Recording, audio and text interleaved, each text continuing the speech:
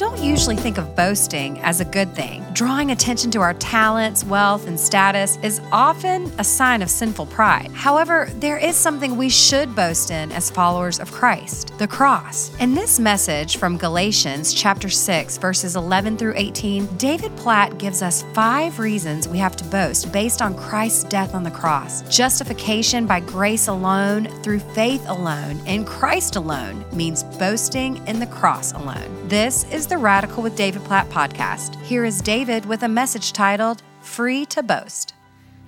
If you have a Bible, and I hope you do, I'm going to invite you to open with me to Galatians chapter 6.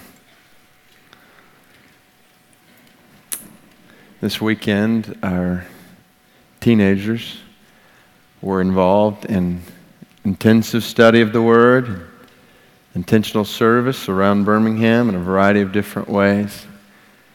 And some of them are here tonight. Many of them are probably sleeping tonight as a result of a long weekend. But I want to start tonight by addressing particularly students who are here, whether they're junior high, high school, or college students, in light of the emphasis that's been going on in our faith family this weekend. And specifically, I want to share with you what a preacher shared with me based on this text when I was a college student that had a profound impact on my life. It's kind of a long quote, but I really can improve on these words. The preacher's name was John Piper, and he was preaching on Galatians chapter 6, verse 14, and he started by saying this.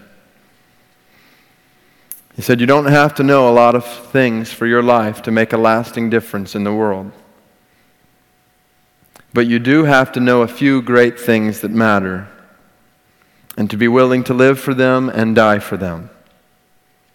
The people that make a durable difference in the world are not the people who have mastered many things, but who have been mastered by a few great things. If you want your life to count, if you want the ripple effect of the pebbles you drop to become waves that reach the ends of the earth and roll on for centuries into eternity, you don't have to have a high IQ. You don't have to have good looks or riches. You don't have to come from a fine family or a fine school. You have to know a few great, majestic, unchanging, obvious, simple, glorious things and be set on fire by them." He continued, "But I know that not all of you want your life to make a difference. There are many of you, you don't care whether you make a lasting difference for something great. You just want people to like you. Or if you could just grow up and have a good job with a good wife or husband and a couple of good kids and a nice car and long weekends and a few good friends, a fun retirement and quick and easy death and no hell. If you could have that, you'd be satisfied." That's when he said, "That is a tragedy in the making." Then he used 2 illustrations. He's a pastor, and he said, 3 weeks ago we got word at our church that Ruby Eliason and Laura Edwards had both been killed in Cameroon. Ruby was over 80. Single all her life, she poured it out for one great thing, to make Jesus Christ known among the unreached, the poor, and the sick. Laura was a widow, a medical doctor pushing 80 years old and serving at Ruby's side in Cameroon. The brakes failed, the car went over the cliff, and they were both killed instantly. And I asked my people, was that a tragedy? 2 lives driven by one great vision, spent in unheralded service to the perishing poor for the glory of Jesus Christ. 2 decades after almost all their American counterparts had retired to throw their lives away on trifles in Florida or New Mexico. No, he said, that is not a tragedy. That is a glory. I'll tell you what a tragedy is. I'll read to you from Reader's Digest what a tragedy is. Bob and Penny took early retirement from their jobs in the Northeast 5 years ago when he was 59 and she was 51. Now they live in Punta Gorda, Florida, where they cruise on their 30-foot trawler, play softball, and collect shells. The American dream. Come to the end of your life, your one and only life, and let the last great work before you give an account to your Creator be, I collected shells. See my shells, God? That is a tragedy. And people today are spending billions of dollars to persuade you to embrace that tragic dream. And I want to plead with you, don't buy it. He took Galatians chapter 6, verse 14, and he pleaded with us not to buy it, not to waste our lives in this world. And so tonight, as we come to this text that had a profound impact on me, the first time I remember hearing it preached, I want to say to every student in this room, and every mom and dad in this room, every grandmom or granddad in this room, every single, every husband, every wife in this room, I want to plead with you to make your life count for one thing. To be consumed by one thing, to be mastered by one thing, to be obsessed with one thing. And that one thing is the cross of Jesus Christ. And I want to submit to you that if your life is not mastered by this one thing, it will be wasted in this world.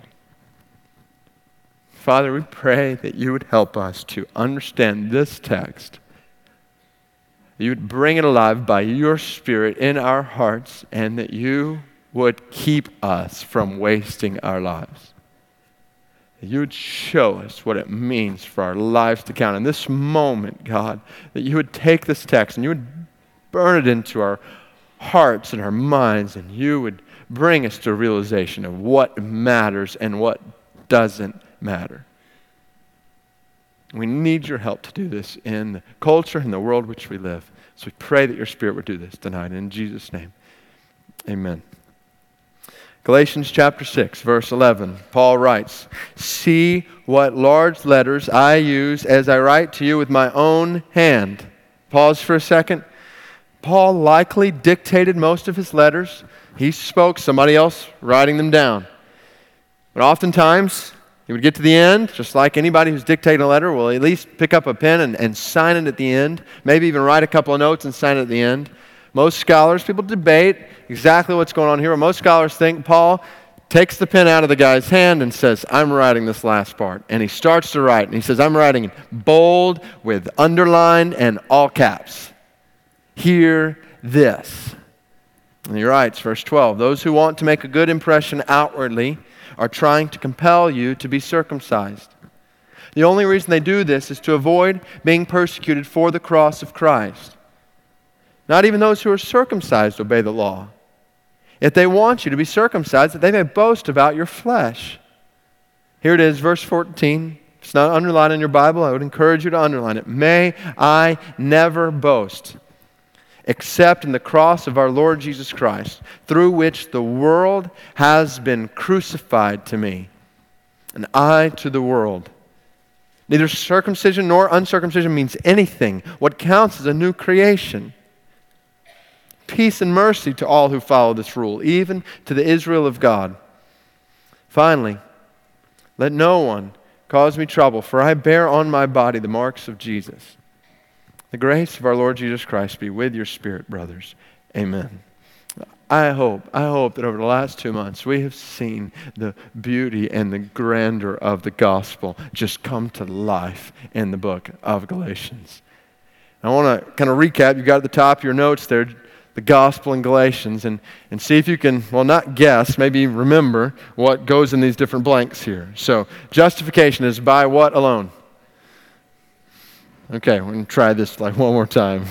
Okay, justification by grace alone. Okay, grace alone. It's the only way we can be saved, by grace alone. God's pleasure in us is not based on our performance for Him, based on Christ's performance in us, for us, through us. It's all grace. By grace alone, through what? through faith alone. Not faith plus works, not faith plus a little bit of work.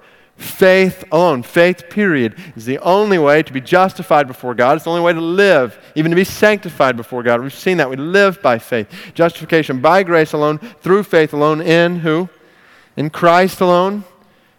Galatians chapter 3 showed us the pinnacle, the supremacy of Christ. All the Old Testament, Abraham, Moses, pointing us to Christ, everything flowing from Christ. In Christ alone, He is the object of our faith. Justification by grace alone, through faith alone, in Christ alone means, this is where he brings it in the end, here in Galatians 6, means boasting in the cross alone. Boasting in the cross alone. This is a truly remarkable text, especially verse 14. It's a bold statement that Paul gives us at the end of this book. It's bold on a couple of different levels. First of all, it's bold because he doesn't say the cross is one thing I boast in. There's a lot of things I'm proud of, I boast in. That word boast, even the word in the original language of the New Testament really doesn't have a comparable English translation. We think, well, boast, you mean brag, or what does that mean? Well, basically it means you could put it all into one. You boast in, you glory in, you rejoice in, you are consumed by, you're obsessed with, your life is in, all of that in one word. I boast in the cross. And he says, this is not just one thing I boast in. He says it's the only thing. God forbid that I would boast in anything else, he says.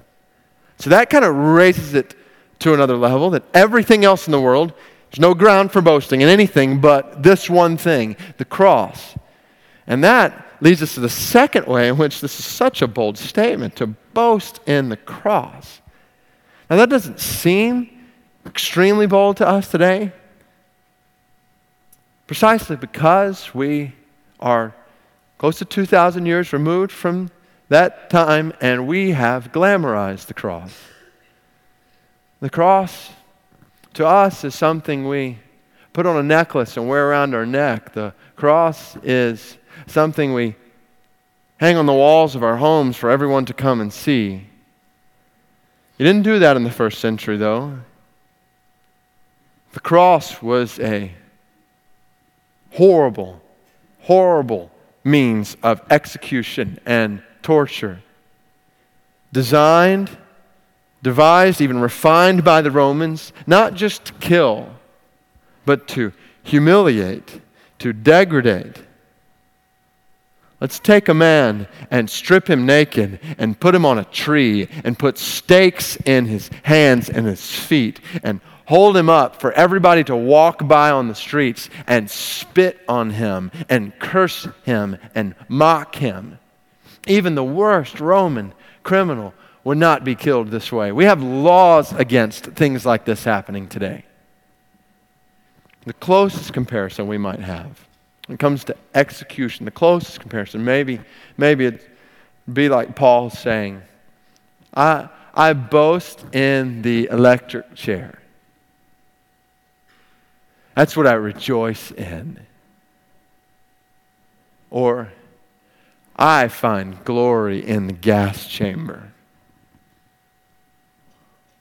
Or, I am obsessed with the lynching rope. What kind of statement is that? Who sells electric chair bracelets and necklaces? Come into my home, look at the lynching rope I have up on the wall for everyone to see. No, this is shocking that Paul would say, I never boast except in the cross of our Lord Jesus Christ. And he's built to this. Go back a couple of chapters, Galatians chapter 2. Just circle how you see crucified and cross building to Galatians chapter 6. Look in Galatians chapter 2, verse 20. You might circle it there. It says, I have been crucified with Christ. Circle it there. He's given us this language. And it just leaps off the page when you realize the horror and shock that was associated with a word like this, crucified with Christ. You get to chapter 3, verse 1, you foolish Galatians, who has bewitched you? Before your very eyes, Jesus Christ was clearly portrayed as crucified. This was an embarrassment It's not good to be crucified. You're not proud of someone who's crucified. You get down to verse 13. Christ redeemed us from the curse of the law by becoming a curse for us. For it is written, cursed is everyone. And here it is, the imagery, not the exact word crucified, but who's hung on a tree. Then you get to chapter 5, verse 11. Paul writes, brothers, if I am still preaching circumcision, why am I still being persecuted? In that case, the offense of the cross has been abolished. Circle it there, the cross. And the offense of the cross. He knows it's offensive. You get down to verse 24. He uses this imagery again. Those who belong to Christ Jesus have crucified the sinful nature with its passions and desires. Then you get to chapter 6, verse 12. Second half of verse 12, he says, the only reason they do this is to avoid being persecuted for the cross. And then the climax in verse 14. Man, never boast except in the circle there, the cross of our Lord Jesus Christ. The book of Galatians is grace-saturated and cross-centered. And this is so huge. We're about to look at reasons in Galatians 6 why we boast in the cross. Why every teenager in this room, every college student in this room should boast in the cross more than in who your boyfriend or girlfriend is, more than in what grades you're getting or what academic standing you're going to have or what job you're going to have, any of those things. That boasting in the cross is far more important, eternally more important than all of those things. Why? Why is boasting in the cross more important than whatever job advancement you can get, or what salary you can make, or what house you can live in, or what car you can drive, or what football team you can... Why would you boast in only the cross and none of that other stuff? We're going to see reasons why we boast in the cross, but it's important to realize at this point, it's important for us to realize that much of contemporary Christianity today is crossless. And I am tempted, I'm not going to do it, but I'm tempted to name names to, in an attempt to encourage you, warn you to watch out for Christian authors, teachers, supposed preachers who have nothing to do with the cross. But suffice to say, if you're listening to, reading someone and you don't hear cross all over the place, not just a little cross here or a little cross there, but cross everywhere, then discard it. Have nothing to do with it. Christianity is cross-centered. It is based around not the cross plus something else. We boast only in the cross. Why? First reason. We boast in the cross because the cross confronts us with the reality of our sin. Reason number one, why the cross is so important, because the cross confronts us with the reality of our sin. I'm just going to pull in the context here for a minute. What we've seen all the way up to this point in Galatians.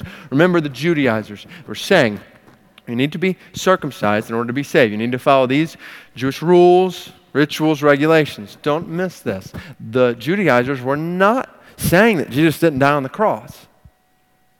They said Jesus died on the cross. But what they were doing is they were saying, Jesus died on the cross, He did His work here, and now we do our work over here. So we finish the work that Jesus started. As we're circumcised, as we follow these rules, regulations. And it's not just Judaizers, it's the same kind of language that is used in the name of evangelism today to say, Jesus started the work, now you finish the work by doing this, and now we've got a list of things to do, words to say, boxes to check off. The reason the cross is so important is because it confronts us with the reality of our sin and reminds us that we have no work to bring to the table. Think about the realities that Paul has built up to this point in Galatians chapter 6. You've got them in your notes. First reality, we are slaves to sin. At the end of Galatians chapter 3, prisoners of sin. Galatians chapter 4, 8 different times, slavery, slaves, mentioned over and over and over and over again. You get to chapter 5, he starts, chapter 5, verse 1. You're no longer slaves. Slaves to sin. We're slaves to sin under the law. You go to Romans chapter 6, 7, and 8, a commentary on the book of Galatians, and you see we're slaves to sin all over the place. Our slavery to sin. We're slaves to sin. Second reality that Paul has built is that we are dead in sin. Remember Galatians 3, 10 through 13? We're cursed before God, condemned before God because of our sin, because of our inability to obey the law. In fact, you turn over one page in your Bible, maybe on that page you got to open Ephesians chapter 2, the very next book after Galatians. Look at Ephesians chapter 2. Look at how verse 1 starts off. Paul's talking about what we were before we came to Christ, and he says, as for you, verse 1, you were what? You're dead in your transgressions and sins. Dead in your sins. We're slaves to sin, we're dead in sin, and we are unable to save ourselves. That's the whole thing. Paul's been saying it over and over and over again up to this point in Galatians. He picks up the pen and he says, you do your circumcision, you follow your rules and your rituals, you still can't do it. It's the whole point. What slave can pay the price to set himself free? What dead man can bring himself to life? What person who is dead can choose life, can cause life to come in him? This is what is so offensive about the cross. Because the cross confronts us with the reality of the fact that we have nothing to bring to the table. This whole picture of grace alone. This is why the cross doesn't mix well with other world religions. This is why the cross doesn't work well on Oprah. It's why the cross doesn't work in many Christian bookstores and markets today.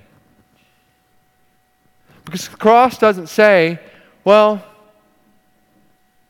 you've just got some problems to fix here or there. You put your work forward and God's going to fix those problems. Here's the steps. Let me walk you through them. And this is how you can be saved. Do these things. And it's this easy. Meanwhile, God says, go to the cross and look at my Son. Look at the divine wrath, divine weight of sin poured out on my Son for your sin. And do not walk away from that cross saying, thank you for doing your part, Jesus. Now I'm going to do my part and we'll make this thing work. No, you come to that cross and you fall on your face without any prayers you're praying or verses you're quoting or church attendance or morality you're bringing to the table. And you say, nothing. The words of the hymn writer, nothing in my hand I bring. Simply to thy cross I cling. What we don't need, ladies and gentlemen, we don't need superficial religion. Superficial religion appeals to our self-esteem-driven, self-saturated egos. It was circumcision and rituals and rules in Galatians. Today it's prayers to pray and cards to sign and churches to attend and morality to follow. You put them all together. Since Genesis chapter 4, since Cain and Abel, man has been trying to use religion to cover over his sin. Man has been putting on all kinds of different shows that we create. And we say, you do these things and perform this act before God, and everything will be okay. And that's the last thing we need, is superficial religion. What we do need is supernatural regeneration. The cross confronts us with the reality of our sin, offends our pride to the core, and says, you need God to do a work in you that you cannot accomplish on your own. You need Him to set you free. You need Him to give you life. And He does it, and He does it by the cross, so we boast. So we say, yes, that's where my glory is. That's where my joy is. It's weird to find joy in being confronted with the reality of our sin. Isn't that weird?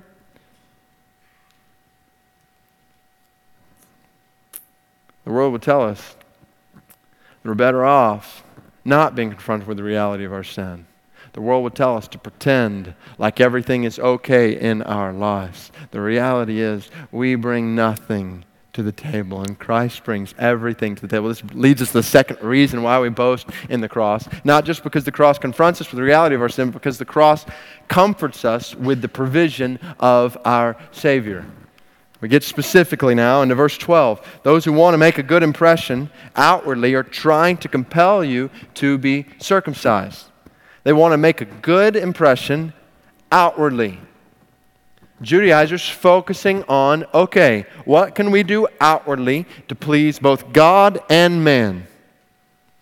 And the cross undercuts efforts to please God and man outwardly. First, The cross undercuts efforts to please God outwardly. Christianity, Paul says all over this book, and here in Galatians 6:12, Christianity is not about human achievement. Christianity is not about what we can do to please God. Now, mark it down. Every single religion in the world, the shelf of world religions, you've got hundreds, thousands of different products, and they come in all types of different shapes and sizes and prices. But when you look at all of them, there's one ingredient that is at the core. Here's what you do. Here's what you do to please God. Here's what you do to please gods. Here's what you do to please this God or that God, or here's what you do to please no God. Put yourself on the throne, and here's what you do to please. At the end of that shelf, there is a gospel that is set apart from every other product that is there. And the gospel says, you can do nothing to please God. Christianity is not about human achievement. Instead, Christianity is about divine accomplishment. The gospel says it is all done for you. And not just in the past. Not just in the past. Not just what happened a couple of thousand years ago. It's all done for you today, at this moment. Christ does everything in us, for us. It is His work in us. We please God, yes, how? By Christ's performance in us and trust in Christ, living by faith, by grace, through faith. That's the whole picture. You see why this doesn't work in contemporary culture, why it doesn't work on Oprah or any other conversations about how to make our way to God. The world is fine. The world's religious system is fine with you having whatever religion you want, but as soon as you say that you can do nothing apart from Christ, that I can do nothing apart from Christ, that I'm actually condemned, you're actually condemned apart from Christ, now you've crossed a line. When we get this picture, the statement always coming in the face of biblical Christianity, well, it's so narrow-minded. Only one way to God? Wake up and look around. I'm not just going to say there's only one way to God. See the pride at the core of that statement. I'm convinced that if there were 1,000 ways, we would want 1,001. The issue is not how many ways there are. The issue is our autonomy. We want to make our own way to God. And the cross is an offense to our pride and says, you can't do it. God has made a way to you. Divine accomplishment. He has come to you. And what's most concerning is the increasing number of supposed Christians who are saying there are many different ways to God.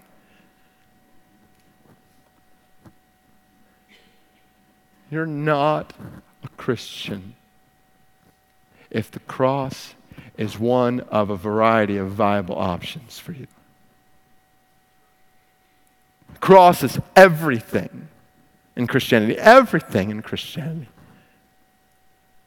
Not, well, I'm going to have this done for me here, but I could do it over here if I wanted to. Absolutely not. The cross has confronted us with the reality of our sin and said, He has provided everything for us. So we're done with outward impressions before God and before man. Paul says we no longer live for the applause of men.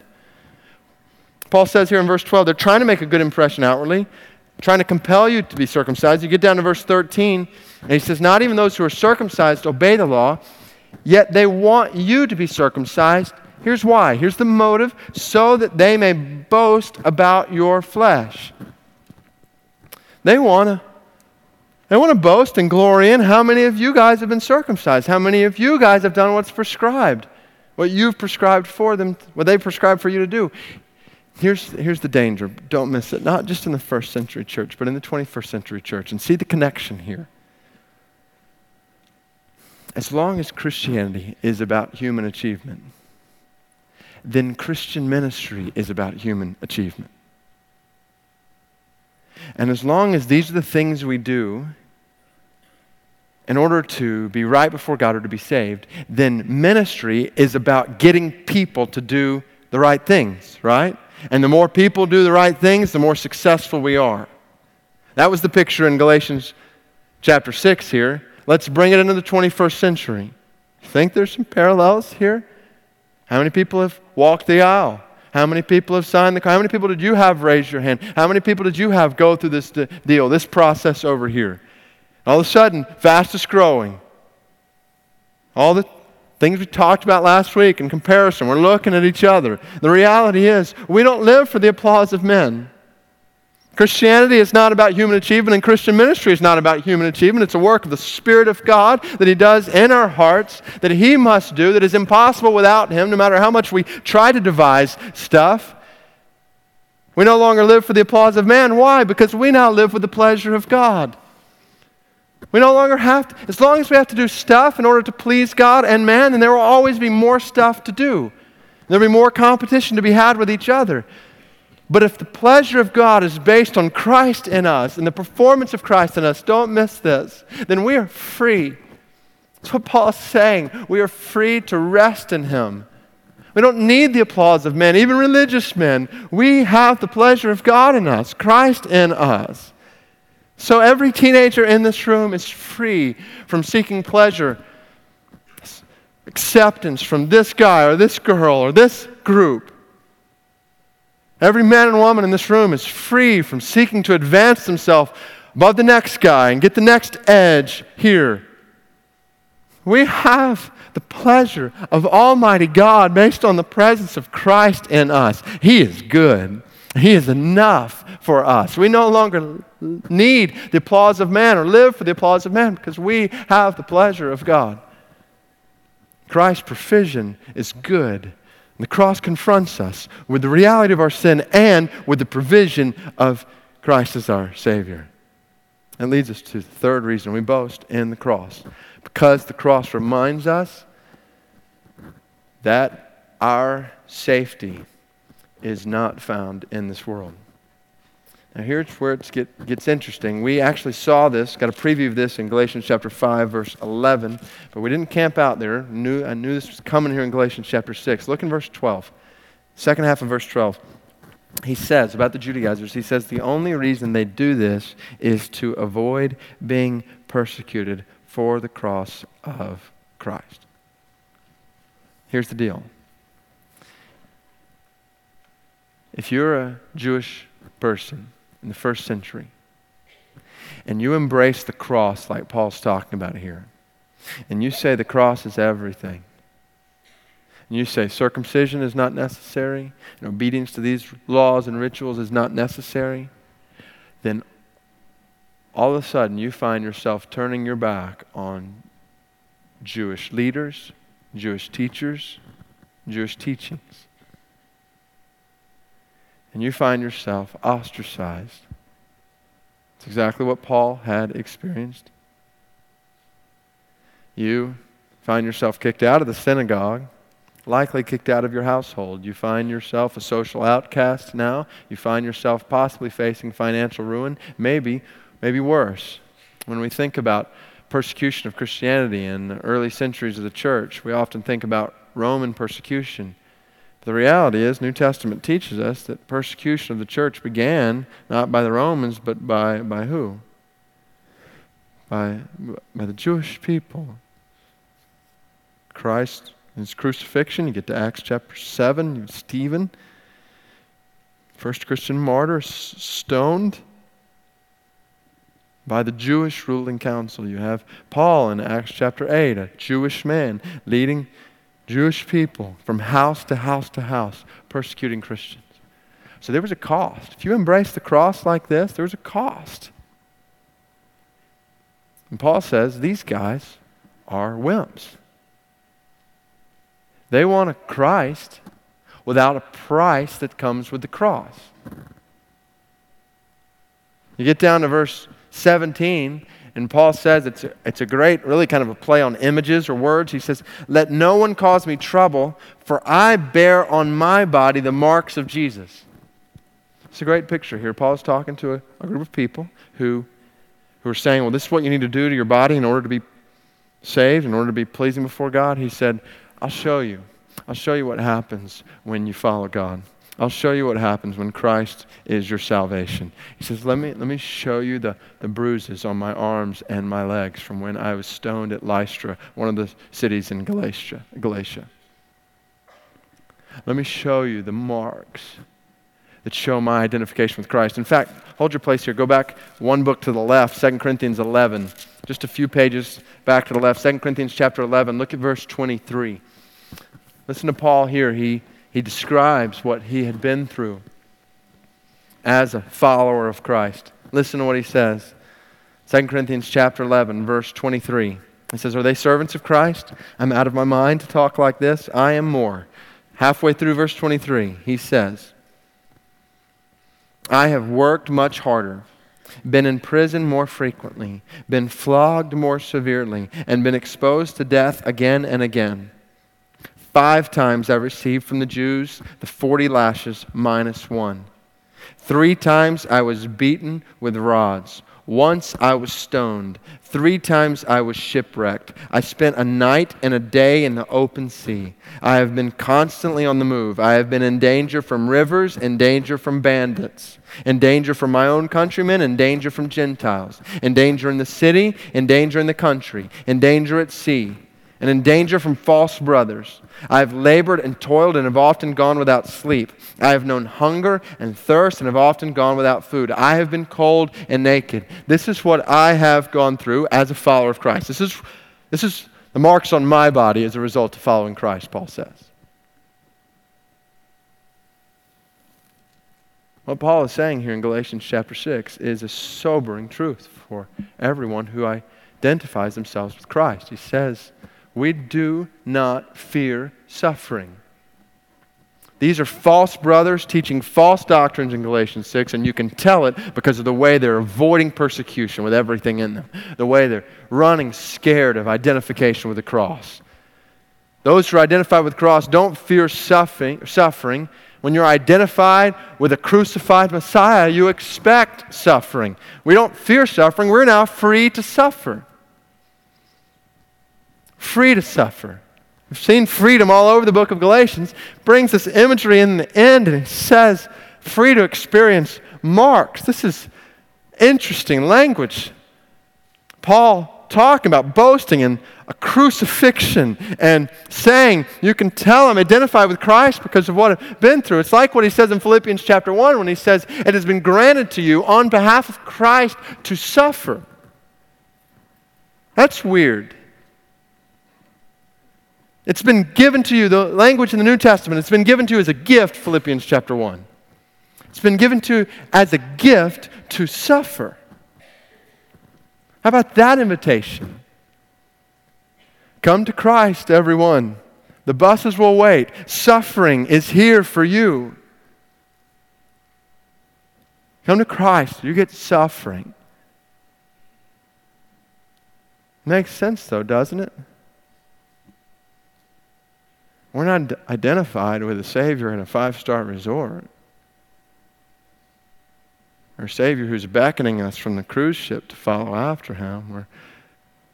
We're identified with a Savior who has been mocked and beaten and scourged and spit upon and nailed to a cross. And think about it. What was God's strategy for showing His love most clearly to the world? A suffering servant. In His divine wisdom, He ordained a suffering servant, the self-sacrifice of His only Son, to be the means by which He would say to this world, I'm compassionate and gracious toward you. And you see the history after the cross. You see the New Testament, letters that are written to suffering people. Book of Acts, persecution, suffering. You see Christian history tells us 10 out of 11 of those disciples martyred. Apparently God's strategy has not changed. How is God showing His love most clearly to the world? Through suffering servants. And even that makes sense when you think about it. How will God show the world that He is supreme over all the stuff in this world, if His followers have all the stuff in this world? Isn't it when the followers of Christ are stripped of the stuff in this world and they say in the heart of suffering, Christ is good, Christ is enough, He is my rock and my joy and my strength. Now the world says there's something there. But if we have everything else the world has, if we're living in the prosperity the world is living in, then the world looks at us and say, well, good thing you tack on Jesus on Sundays, but I don't tack on Jesus, but we still got the same stuff. You're seeking pleasure and joy and satisfaction, the same stuff that I am. And a whole radical picture really begins to come to play here. Paul says we don't fear suffering, we're free to suffer. Not that we look for persecution, but the reality is, what do we expect? If we're going to follow a crucified Messiah who had no roof over His head, then can we expect to live with all the stuff in the world? Don't miss what they were doing in Galatians 6. They were taking the cross and they were minimizing it in order to create a Christianity that allowed them to be safe and comfortable in this world. Do you think we face the temptation to do the exact same thing today? I give you a picture, not just of health and wealth or prosperity, so-called prosperity gospels, but a picture of much of what we have done in contemporary Christianity. Minimizing the cross in order to maximize our comforts and prosperity in this world. We create a Christianity where it's okay. In the process, we miss the cross and we say things like, the safest place to be is at the center of God's will. Doesn't square with 2 Corinthians 11, 23 through 28. The center of God's will may be the most dangerous place for us to be. The cross reminds us of that. Our safety is not found in this world. We're free to suffer, and it leads us to the fourth reason that kind of piggybacks on this. Not only does the cross remind us that our safety is not found in this world, but the cross keeps us, don't miss it, the cross keeps us from wasting our lives on this world. When you get to verse 14, and Paul says, may I never boast except in the cross of our Lord Jesus Christ. The last part of this verse just came alive in my study this week. I've studied this text before, but that last part of verse 14, through which the world has been crucified to me, and I to the world. Did you hear that? We have seen up to this point in Galatians, we've seen Christ crucified. We've seen the Christian crucified with Christ, but now the world crucified. Paul says, don't miss it, Paul says, I am dead to the world. Dead to the world, and the world is dead to me.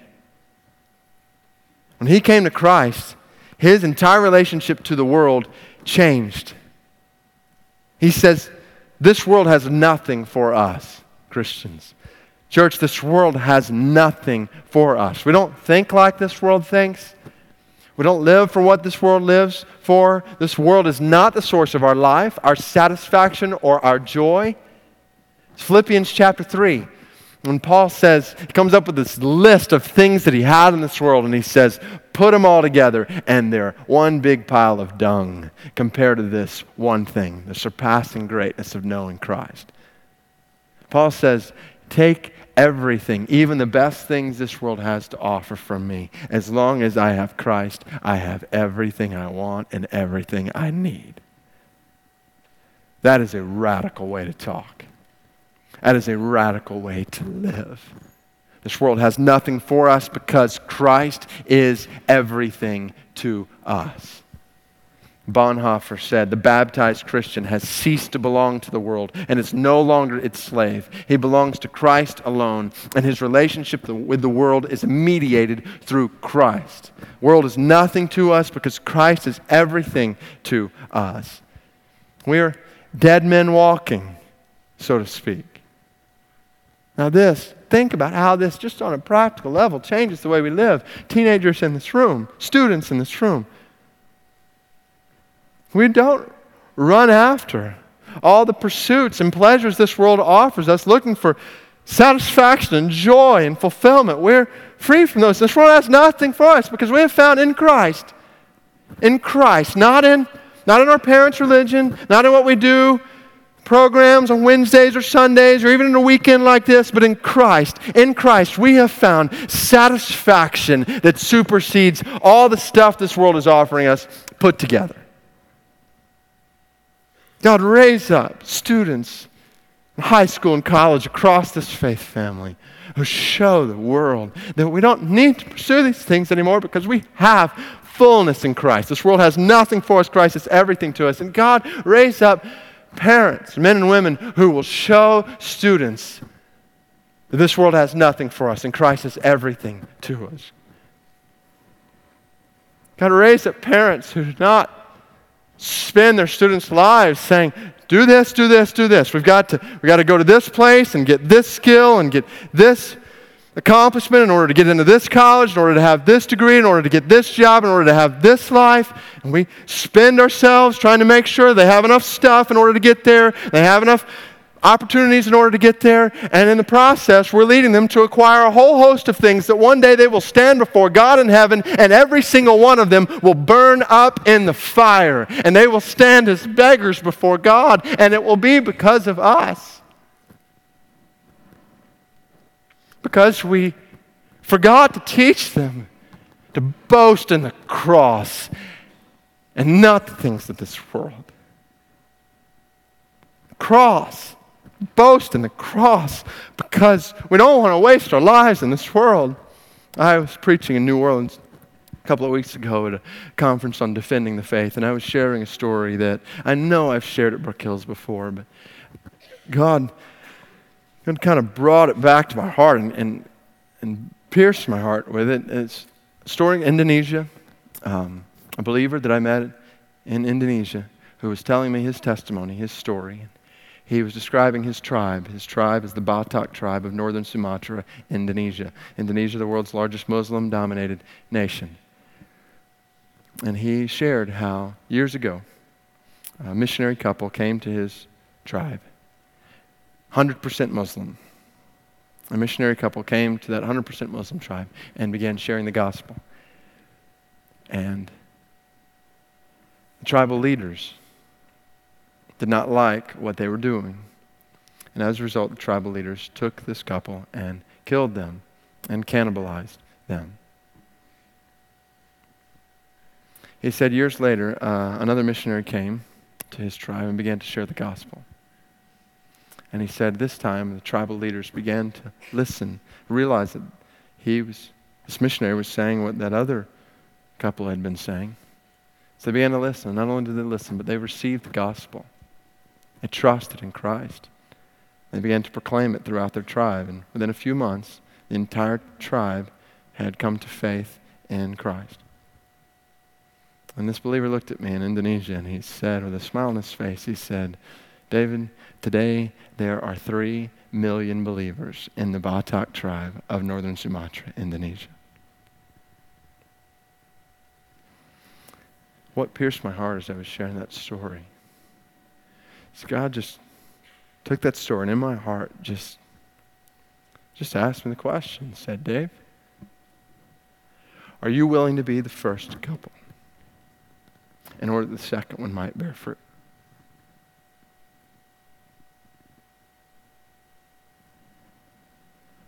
Are we a church of people that are willing to be the first group in order that the second might bear fruit?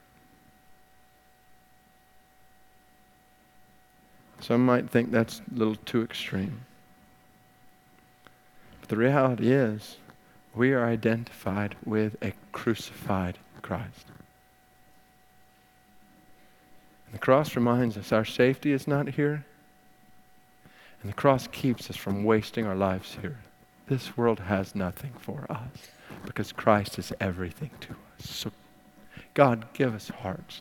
God, raise up teenagers and parents and grandmoms and granddads who are willing to say, I don't need the success, I don't need the savings accounts, I don't need the seashells. I want my life to count. Spend it, Lord Jesus. Spend it however you want for your cause to be accomplished in and through me. Now, here's the deal. When you say the world has nothing for us, does that mean everything in the world is horrible? My family's bad. My friends are bad. School is bad. Teenagers walking away from studying this text, and I'm not making good grades. I mean, did you hear? I don't need to boast about good grades. So I'm going to get an F. There's nothing to boast in there. Well, okay, all right, valid, but not at all what this text is saying. It's not saying that this world is all bad. This world has nothing for us. Christ is everything to us, Paul said. He's crucified to the world, but he's still in the world. So what does that mean? How does this boasting in the cross relate to everything else in the world? Leads us to the fifth reason why we boast in the cross. Because, this is where it gets really good, because the cross supplies us with every good thing we have. This cross supplies us with every good thing we have. What about my 1-year-old son when he starts walking now? Am I allowed to be proud of that? Am I allowed to find joy in that, to boast in that, so to speak? When my 2.5-year-old son learns something new, when my wife is recognized for her gifts and skills. And here's the beauty. And here's the correlation I want you to see between the cross and a dad's pride in a 1-year-old son beginning to walk. At the cross, we realize that if the cross is not there, we have nothing but condemnation from God. If the cross is not there, a sinner standing before a holy God receives nothing but judgment and condemnation. And now I begin to realize that it's only because of the cross that I have the opportunity to enjoy this good thing right over here. We take these good things for granted. We think somehow God owes them to us, or we deserve them, or they're just natural, but they are all evidences of grace. Good things, even the bad things that God uses to turn to good.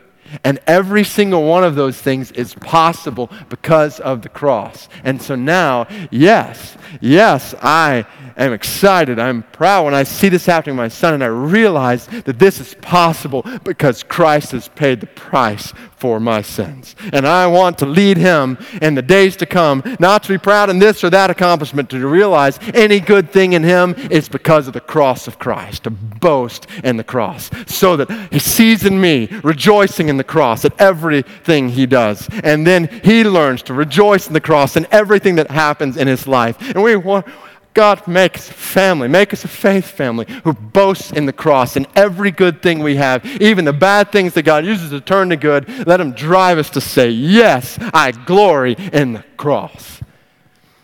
Paul breaks this down in just some specific ways, even as he's concluding this letter. He says we've been recreated by his Spirit because of the cross, recreated by his Spirit.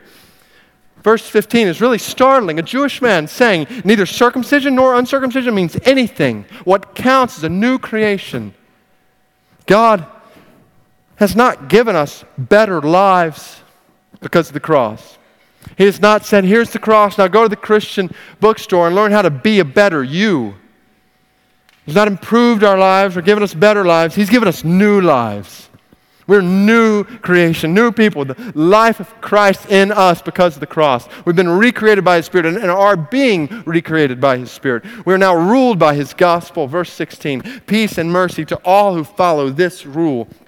Some people think that's a reference to this rule to all of Scripture, but I think the picture here is, at the very least, the gospel at the core of Scripture, Christ and the cross at the center of Scripture.